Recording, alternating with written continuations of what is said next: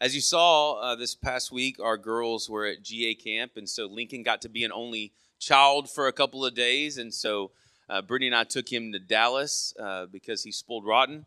But on the way, we had the obligatory stop in Terrell at Buc-ee's, right? Are you familiar with Buc-ee's? Most people.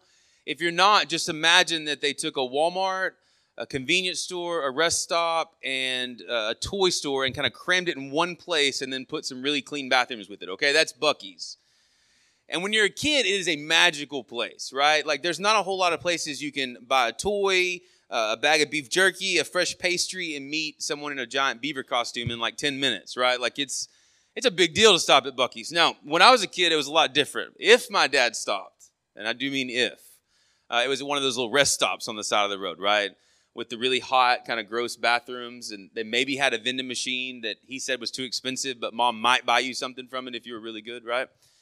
And so Lincoln has a lot different experience than I have at Buc-ee's, but the idea of both is the same, right? You're driving, you need a place to rest, to pull over, to stretch your legs, to refill the car, right, to get some snacks. And so whether it's an uncommonly hot little gross bathroom or a giant convenience store, the point is the same, right? You need a place to stop and rest, to stretch your legs. So sometimes we need a minute to rest, and sometimes we need to stop and spend the night, right? So we know that. Sometimes a rest is just a minute, and sometimes it's extended, but we know that we need rest. And we're not talking about just driving.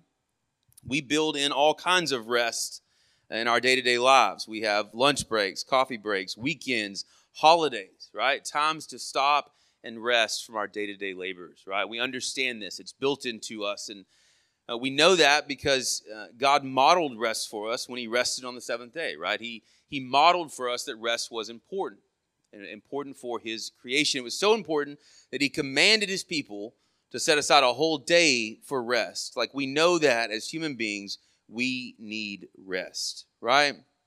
And so what Jesus does is Jesus uses this physical idea of rest in our text today to talk about a deeper spiritual need for rest in our lives. And so he kind of connects the two today. And so what I want us to do is look at Matthew 11.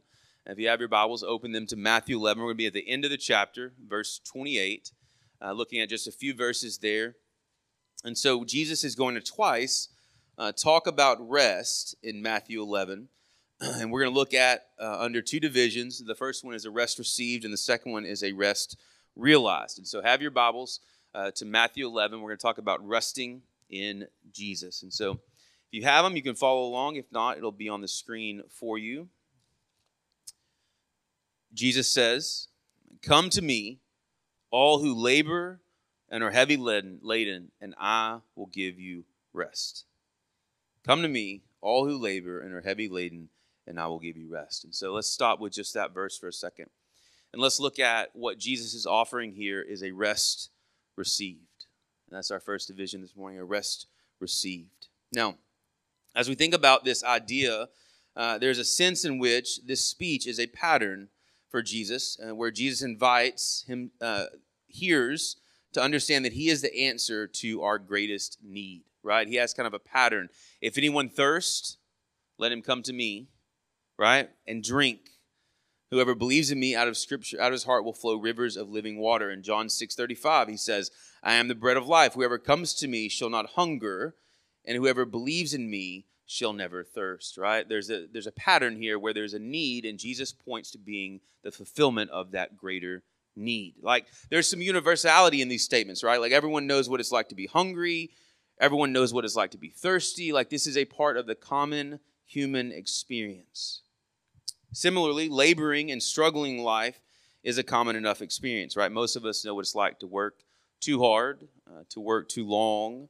Most of us felt burdens financially, familial, or socially. Like we know what it's like to labor and to be burdened. And so I think Jesus is speaking in a similar way today as he does when he talks about water and when he talks about food. Now talking about rest, I think he's speaking about something that we know and we experience, but intuitively, like we know he's not referencing just the physical, right? Like we don't come to Jesus and expect to never have to drink water again, right?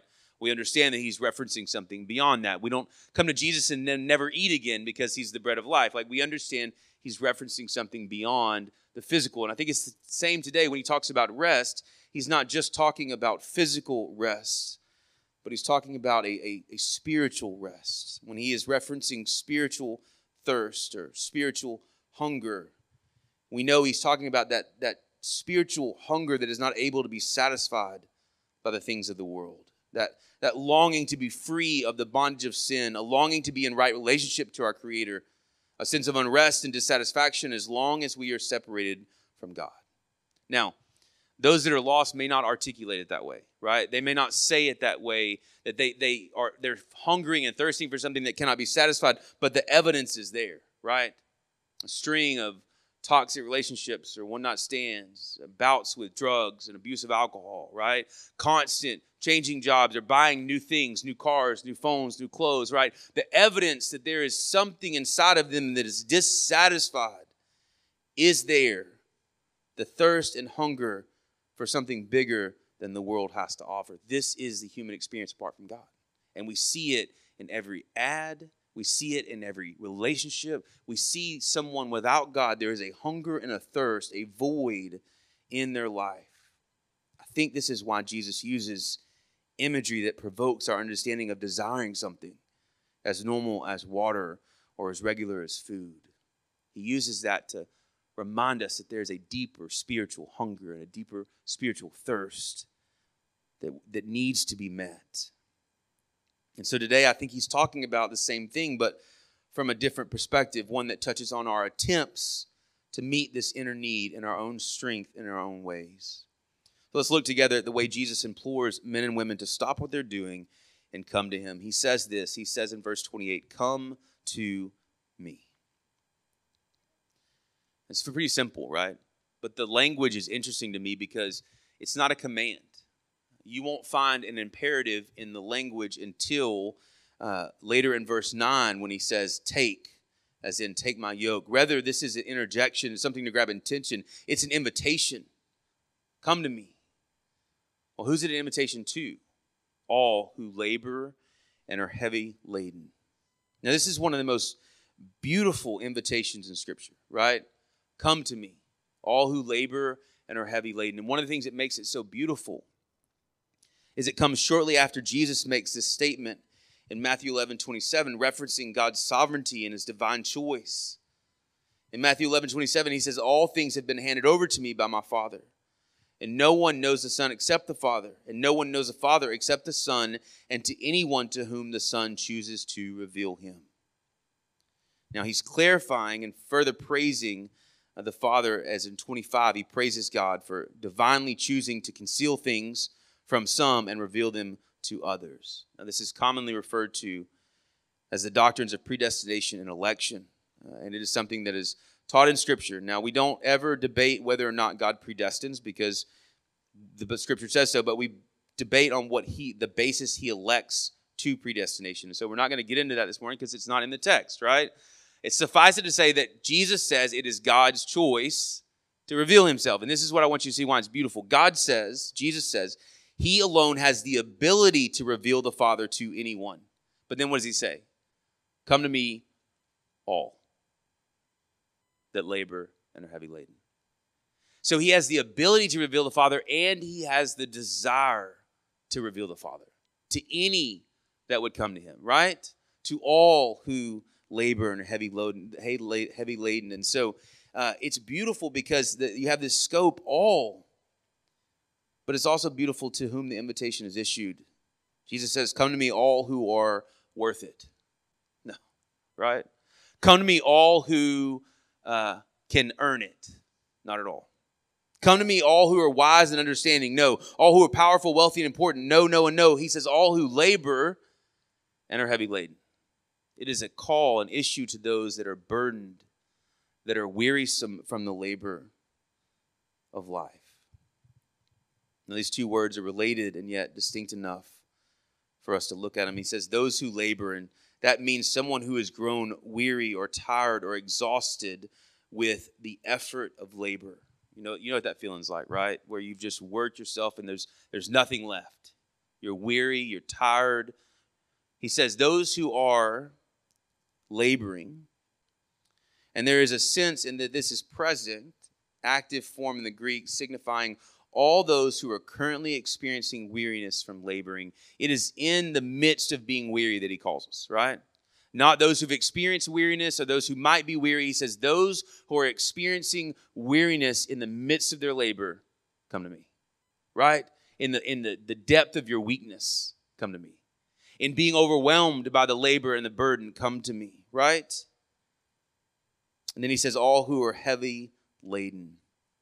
And the idea is those who have had a burden placed upon them. And we find that instead of being an active present form, it is a perfect passive, which means those that have been placed under a burden. And so this is what we have when we take them together. Come to me, all those who are weary right now from carrying the burden that has been placed on them, right? This is the call that he makes. Come to me, all who are weary, who labor and are heavy laden. So we have to ask this point, what is the burden that he's referring to, right? Because if he's calling all those who labor and are heavy laden, what's the burden he's referring to? So if we go to Matthew 23, you don't have to turn there, but I'm going to read the first 4 verses. Jesus says to the crowd and his disciples, the scribes and the Pharisees sit on Moses' seat. So do and observe whatever they tell you, but not the works they do. For they preach, but they do not practice. They tie up heavy burdens, hard to bear, and lay them on people's shoulders, but they themselves are not willing to move them with their finger. See, the scribes and the Pharisees had taken God's law, and they had added to it, and they had added layer upon layer, and all of this. And so rest from your labors on the Sabbath day, a good command, became a list of things you could and could not do on the Sabbath, as tedious as a man could write a 2-letter word, but not a 3-letter word, because 3 letters would be working, right? This was the extent that they dealt with the law. One commentator illustrated this way to a modern audience, and I thought it was good. We know the Bible says that drunkenness is a sin. So the Pharisees would say, therefore, just don't drink any alcohol so you can be safe from that law. But then they would go further and say, to avoid temptation, it's best not even to use wine in your cooking, right? So you go a little further so you don't even get close. And then you probably shouldn't even have it in a restaurant, so you need to make sure to ask the waiter or the cook if they use wine in their cooking, because you have to stay away from it. But you can't really trust waiters to tell you the truth, so you shouldn't even eat at a restaurant that has wine on the premises, right? You see the way the Pharisees did the law? Now I want you to imagine them treating every single good law of God that way. Can you imagine the burden? Can you imagine how weary it would be to know if you were walking in obedience? If you would mess up? Jesus says they strain at gnats, right? Like that was the level of the law. And so they put this burden on people. They taught a religion, a way to God that promoted works as the way to be right from God to God, with God. Apart from salvation was not possible. And so they laid this heavy burden on the people of God, and they increased it as time went on to add more and more layers. Peter, we often forget that Peter, this bold, loud fisherman, was a Jew. And so he was familiar with the law and its demands and its burdens. And this is what he writes. Or this is what he says, rather, in Acts 15 at the Jerusalem council. Now, this council was convened because there were some that were telling the Gentiles they had to submit to the Jewish law, right? They had to submit to the law in order to be followers of Christ. And so they convened this council. And this is what Peter says. Now, therefore, why are you putting God to the test by placing a yoke on the neck of the disciples that neither our fathers nor we have been able to bear?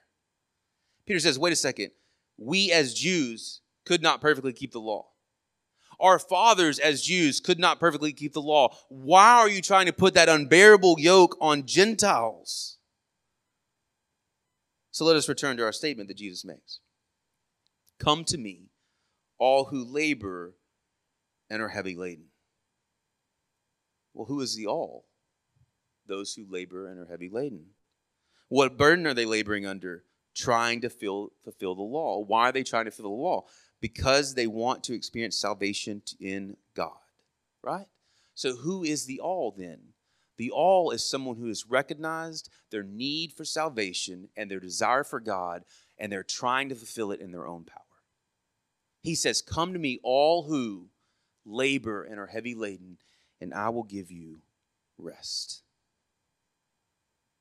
This is what Jesus offers this group of men and women who are trying to keep the law in their own power and trying to accomplish salvation by their works. He says, what you need is rest. Rest means exactly what you think it does. Stop. Stop laboring in your own power. Stop trying to be good enough. How will they get this rest? Will they finish their labors? Impossible. They couldn't keep the law. Will they abandon their effort? Then that would be abandoning the desire to want to be right with God. So they can't finish it and they can't quit it. And so what do they need? They will be given it by Christ. Come to me, all who labor and heavy laden, and I will give you rest. You won't earn it. It won't be because you give up on God. It'll be because I give it to you. Amen? A gift is inherently not something that is earned, but received. To come to Jesus is to receive rest from your attempts at being right with God. To come to Jesus is to receive rest from your attempts at being right with God. How is that possible? Because Jesus has already lived a perfect, sinless life. The Bible says he was without sin, tempted as though we are, fully man, and never sinned. He never was outside of God's will. Why does that matter? Because Jesus then died in the place of sinful men so that his righteousness might be imputed to us. He took our sin on the cross, bearing the weight of it, so that we might come to him and rest from our attempts to earn the unearnable by receiving what he and he alone could ever earn. I want you to listen to this. Jesus essentially says that inner desire to try to be right with God, that desire that leads us to religion or philanthropy or self-improvement, that desire is not wrong. It's just misplaced. You're laboring under a burden that you can't carry. Come to me and find rest. That hunger for God, that inner desire that tells you something is wrong, is good and godly. Just stop trying to meet it in your own power and come to the only one who can meet it and receive rest from your labors. This is the invitation that Jesus makes. Come to me, all who labor and are heavy laden, and I will give you rest. This is the first type of rest, a rest received. But Jesus says next in our text that this rest does not mean that there is nothing for us to do. There is not any labor for us to be about. We receive rest, but then that frees us from trying to secure salvation in our own power. But Jesus offers another rest in the next two verses. We'll pick up at verse 29. Jesus says, after offering this rest, this gift, he says, take up my yoke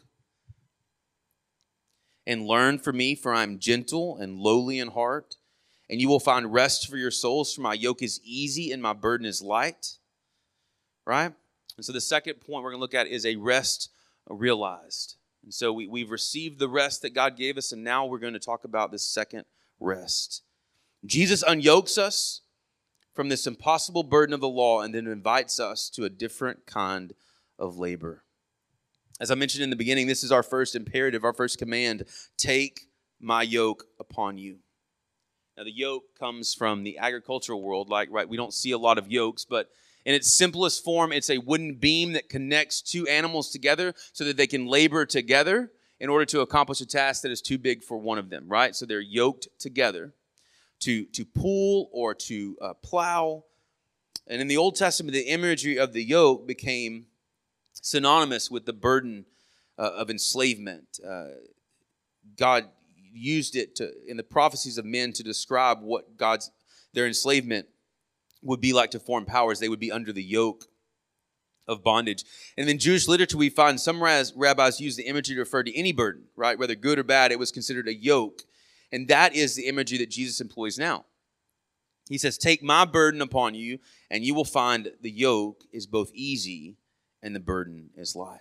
And so Jesus offers us this agricultural picture of taking off the yoke, the burden of the law, the yoke that we try to pull in our own power, and says, rather, put on my yoke, take up my yoke. And then he offers a seemingly secondary agricultural picture when he says, learn from me.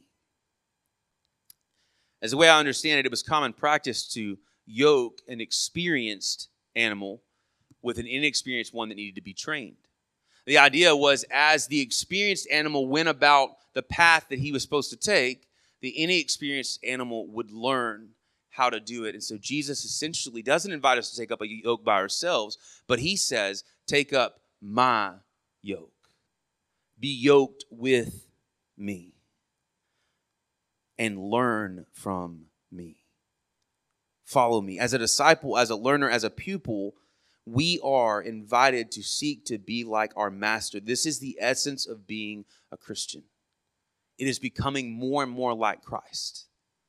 He says, how do we learn that? He says, you learn it from him. Well, how do you learn it from him? You yoke yourself together with him, right? You walk with him. You follow him, and you learn from him. This is what it means to follow Christ. I love this because he highlights first what we will learn from him, and then secondly, what the experience will be like. He says, first, after you take up my yoke to learn from me, you will find that I am gentle and lowly in heart. Gentle is the word meek, meekness, gentleness. These are synonymous here in our scripture. It's a mildness of disposition. It's a gentleness of spirit. It is just meekness. It's not weakness, but it's rather meekness. The opposite of self-asserting, right? The opposite of aggression. This meekness. He says, I am both gentle and lowly in heart. And literally, he says, I am humble in heart. In what opposition Jesus stands, not only to the culture of his day, but in our day as well. Like the message we hear is the way to satisfaction in life is to be aggressive, to look out for number one, right? To take what you need, to push, pull, climb, claw your way to the top, because then you will be happy, right? The way to happiness is a higher sense of self, because after all, you deserve it, right? This is the way the world communicates. More self-esteem, more self-interest, more aggressiveness, right? The winner is the one that comes out on top. This is the world's message. And this is so natural to us because it resonates with our sinful, selfish hearts. It doesn't take much to convince someone to try and get what they want or that they deserve whatever it is they want. We see it in our kids, right, from a very early age. They will do anything to get that thing that they want.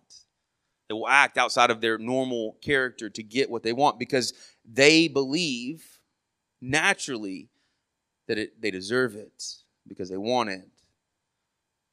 Especially in America, places like America where there's this abundance of opportunity and wealth to be had. Even the poorest in our culture can have it better than millions of other people around the world. Rather than being satisfied with what we have, whether enough for the day or enough for a lifetime, it is never enough to satisfy. You've no doubt heard the story of John D. Rockefeller, right? First billionaire in America and once the richest man in the world. A reporter once asked him at the height of his wealth, he said, how much is enough money? And very calmly and clearly he said, just a little more, right? Just a little more. Now, we scoff at someone that has $1 billion and it's not enough, but there are millions of people in the world that would be just as flabbergasted when you or I change a well-paying, secure job for just a little more money.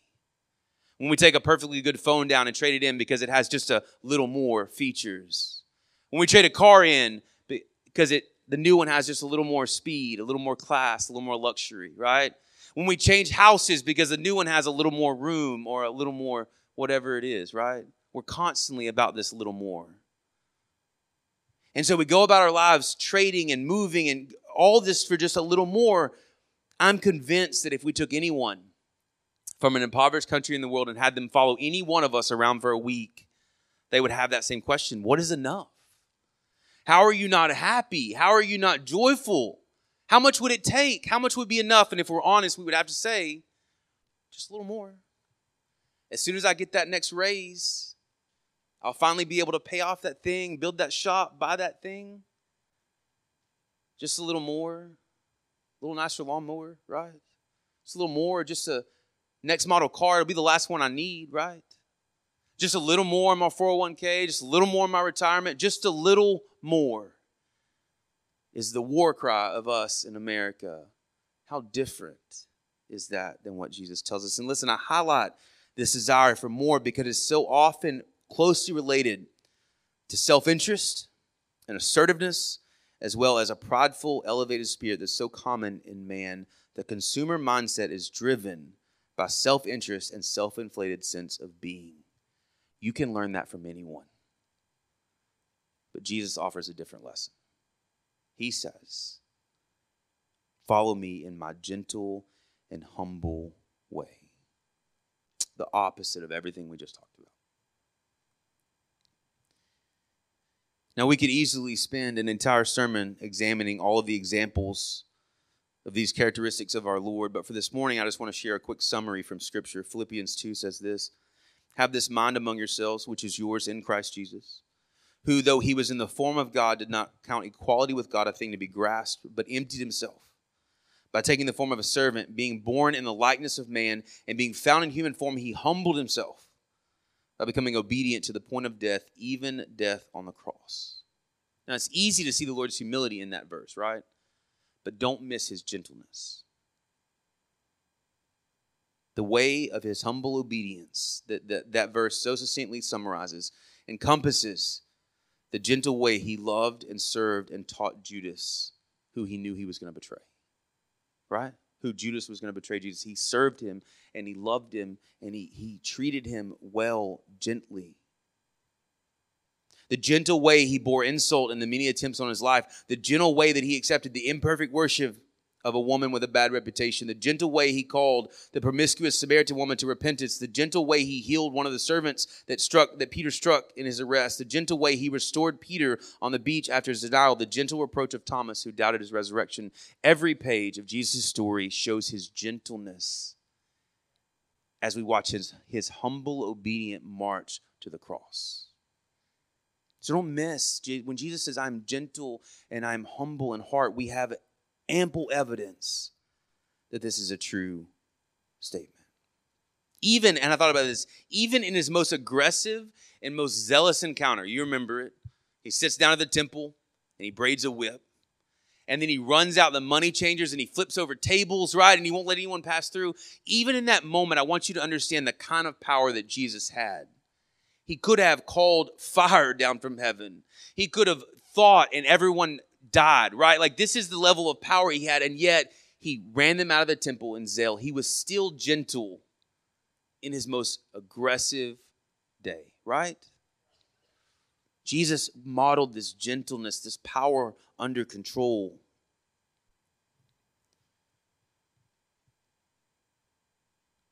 This is what he would have us learn. This is the way of a follower of Christ. Every time we selfishly assert ourselves, every time we prop ourselves up with a new and better thing, every time we aggressively put ourselves first, we pull against the yoke of our master. He is gentle. Every time we buy into the lie that we deserve something other than we have, every time we elevate ourselves higher than we should, every time we unjustifiably place ourselves over another, we pull against the yoke of our master. He is humble in heart. What burden it must be as he patiently corrects and directs his followers, and we continually pull away from the yoke. He says, follow me, I'm gentle and humble in heart. And we put that yoke on and then we act prideful. Or we put that yoke on and we pull in the way of self-assertiveness. How patient is our Lord? And when a lesser man would give up, when a lesser man would throw in the towel and say, this animal was not worth training, this is the promise of Scripture. Even in that moment, in the midst of our stubbornness, he is gentle. He continues to call us to follow him, to keep in step with him, to pull in the right direction. Thank goodness for a gentle master. Amen? Because I know I have not been a good yoke fellow. I've pulled in the wrong direction, and yet Jesus just gently guides and leads and corrects. And as we walk with him, we learn from him gentleness, and we learn from him meekness. And we put off the yoke of pride, and we put on the yoke of meekness. We put off the yoke of aggressive self-interest, and we put on the yoke of gentleness. And that sounds really difficult, but then Jesus tells us what the experience will be like. He says, my yoke is easy and my burden is light. My yoke is easy, and the idea there is opposite of hard. It is mild. It is pleasant. What a contrast. Jesus says, come to me, those who are wearied by their heavy burdens, and I will give you rest. Now take my yoke upon you and learn from me, understanding that the work is easy and the burden is light. You've put off the impossible, now put on something that is easy and light and pleasant. The Apostle John wrote later in life, he says, for this is the love of God, that we keep his commandments. And his commandments are not burdensome. That is, the yoke is not heavy. Like, John, weren't you persecuted? John, didn't you watch your brothers and sisters be martyred? John, weren't you exiled to an island later in life? Didn't you have this difficult life in Christ? Yes, friend, but the burden is light when you're walking with Jesus. The Apostle John wrote that in 1 John after he'd experienced much persecution. He said, listen, the burden of following God is not burdensome. It's almost inconceivable that John could have the life he had and say that the commandment to follow God is not burdensome, except that John had found what Jesus tells us we will find when we take up his yoke and walk with Christ in obedience. You will find rest for your souls. And here, rest can mean a quiet, calm expectation, which is a perfect explanation of the Christian life, right? For your souls, an everlasting rest in the finished work of Christ that is evidenced by love, joy, peace, patience, kindness, goodness, faithfulness, gentleness, and self-control. This is the rest that Jesus offers. Notice with me that Jesus says this rest is not one that is given, but one that is found. Spurgeon, the great prince of preachers, described it like this. He says, imagine being given by Christ a beautiful golden box adorned by all these jewels when you are saved. That is the rest. You no longer have to labor for your salvation. But as you examine it and you study it and you run your hands over its delicate features, you find a drawer one day. And when the drawer opens, the most precious jewel is inside. It was yours from the very beginning, but you found it through seeking. Jesus gives us rest, but he says if we will walk with him, if we will live with him, if we will follow him, we can have rest. As you walk in obedience to Christ, as you learn from his gentleness, as you learn humility, you will find that his rest is so much bigger than just rest from trying to earn God's favor. It is a rest from the world's mission to consume more. It is a rest from the world's message of self-centered living. It is a rest from the world's mindset of constant activity and constant stimulation. It is an invitation to live a quiet, calm life of expectation that God will set all things right in the end. Jesus not only offers us rest from trying to earn favor with God, he offers us rest that we can rest in God's finished work. Amen? That as we labor with and for the Lord, we know that we are laboring for things that have eternal value. This life is the abundant life Jesus came to give. A life of rest, not just from our trying to earn our salvation, but a rest in him as we walk and follow him. Right? This is where I want to come to a close. Many of you have experienced the first kind of rest when you came to Jesus. But many of you are not experiencing the rest for your souls that Jesus promised. Your life is lacking joy and peace. Your attitude is lacking gentleness and patience. Your relationships are lacking love and kindness and self-control. You know it shouldn't be this way, but it is. Why?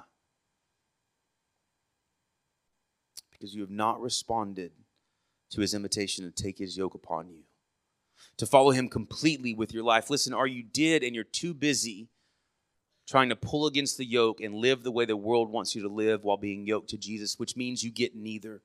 You get neither the peace that comes with walking with Jesus or the freedom to do whatever you want. It is a miserable life to be yoked to Jesus and trying to live and pull in a different way. Jesus offers rest only when we fall in line with his teachings and his life and follow him. Listen, it is not supposed to be that way. Christ did not just save you from something, he saved you to something. He saves you and gives you rest and offers you a chance to find deeper and deeper expressions of his rest as you follow him. Now, this morning, there's a good chance that there are those here that need that kind of rest. As you're listening, maybe you've never gotten the rest from Jesus and you're still trying to save yourself. You thought maybe if you came to church enough, if you read your Bible enough, if you tithed enough, or if you helped impoverished people enough, that somehow God would say you're good enough. And listen, I know that burden, and it's heavy. Because how good is good enough? And how hard do you have to work to be accepted? And what happens when you mess up? The burden of saving yourself is heavy, and Jesus offers rest from that life. The work is finished. It is completed. He cried out, "It is finished." And he fulfilled the requirement of the law so that we might, by grace through faith through grace, accept the offer of salvation. And listen, that may be where you are today. Others of you may have rested from trying to save yourselves, but now you are trying to live the Christian life in your own power, and you have found it cumbersome, and you have found it difficult. This is not the experience Jesus desires for you. Today, decide to take up his yoke and learn from him, understanding that his yoke is easy and his burden is light, and begin to find the rest your soul so desperately desires. Amen. Let's pray.